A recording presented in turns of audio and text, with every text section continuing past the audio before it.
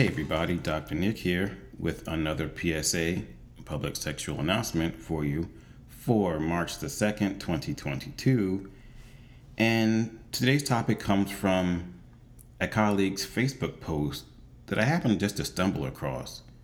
And the article was pretty interesting in my opinion. The overall question is this: is belittling a man who has a smaller than average penis a form of body shaming? And the easy answer is yes, of course it is. And at the same time, I have to say that it's pretty much set up by society for both men and women to do it to other guys. And in many cases, guys do it to themselves. Please hear me out.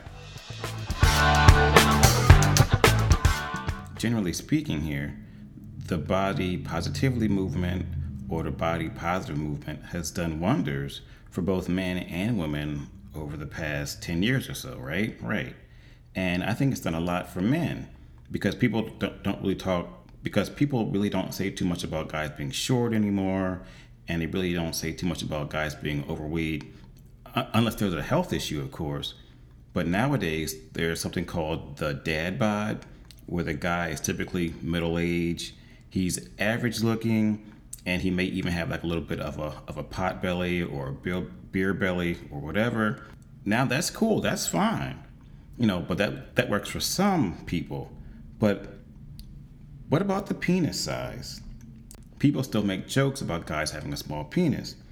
So when I came across this article in the Daily Titan, the author said this, quote, "Mocking genitalia should be considered body shaming and has greater implications about the role that sexism plays in the bedroom."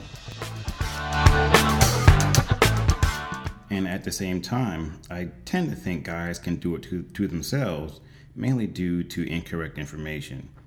Like, for example, most guys believe that the average penis size is around 6 inches, but the reality is the average penis size is around 5 to 5.5 inches. Okay, then let's take it a step further to the point where some guys are so concerned about their penis length, they will undergo penis enlargement surgery, which is around $20,000, and it typically will add around 2 inches to 2.5 inches to your penis. So if you're 5 inches, you may end up with a 7-inch penis, and going through all that pain and suffering, is it really worth it? And for some guys, yes, it is.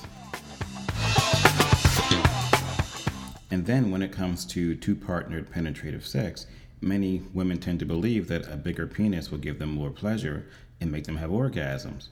Now, while some women can have an orgasm through penetrative sex, most do not.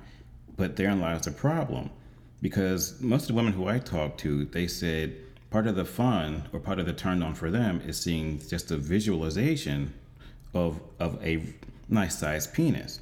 And then when you talk to them some more, they'll say the quote, "Well, you know what? I want something big, but not too big."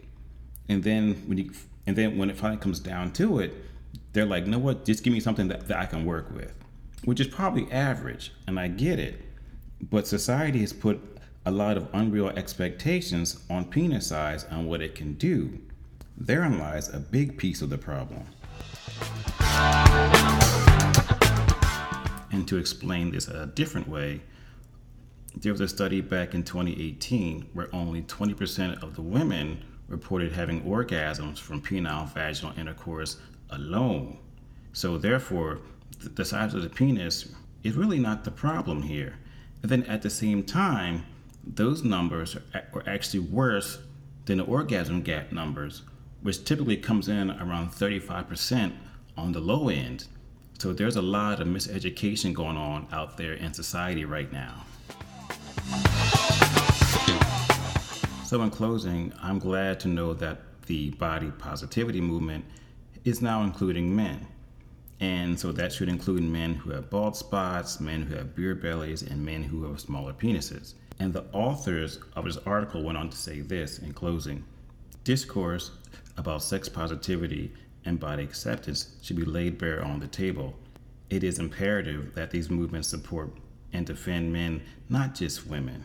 And the truth is this: like back in the day, If it got out that you had a small penis, guys would tell you, you know what, just learn how to eat pussy and you'll be just fine.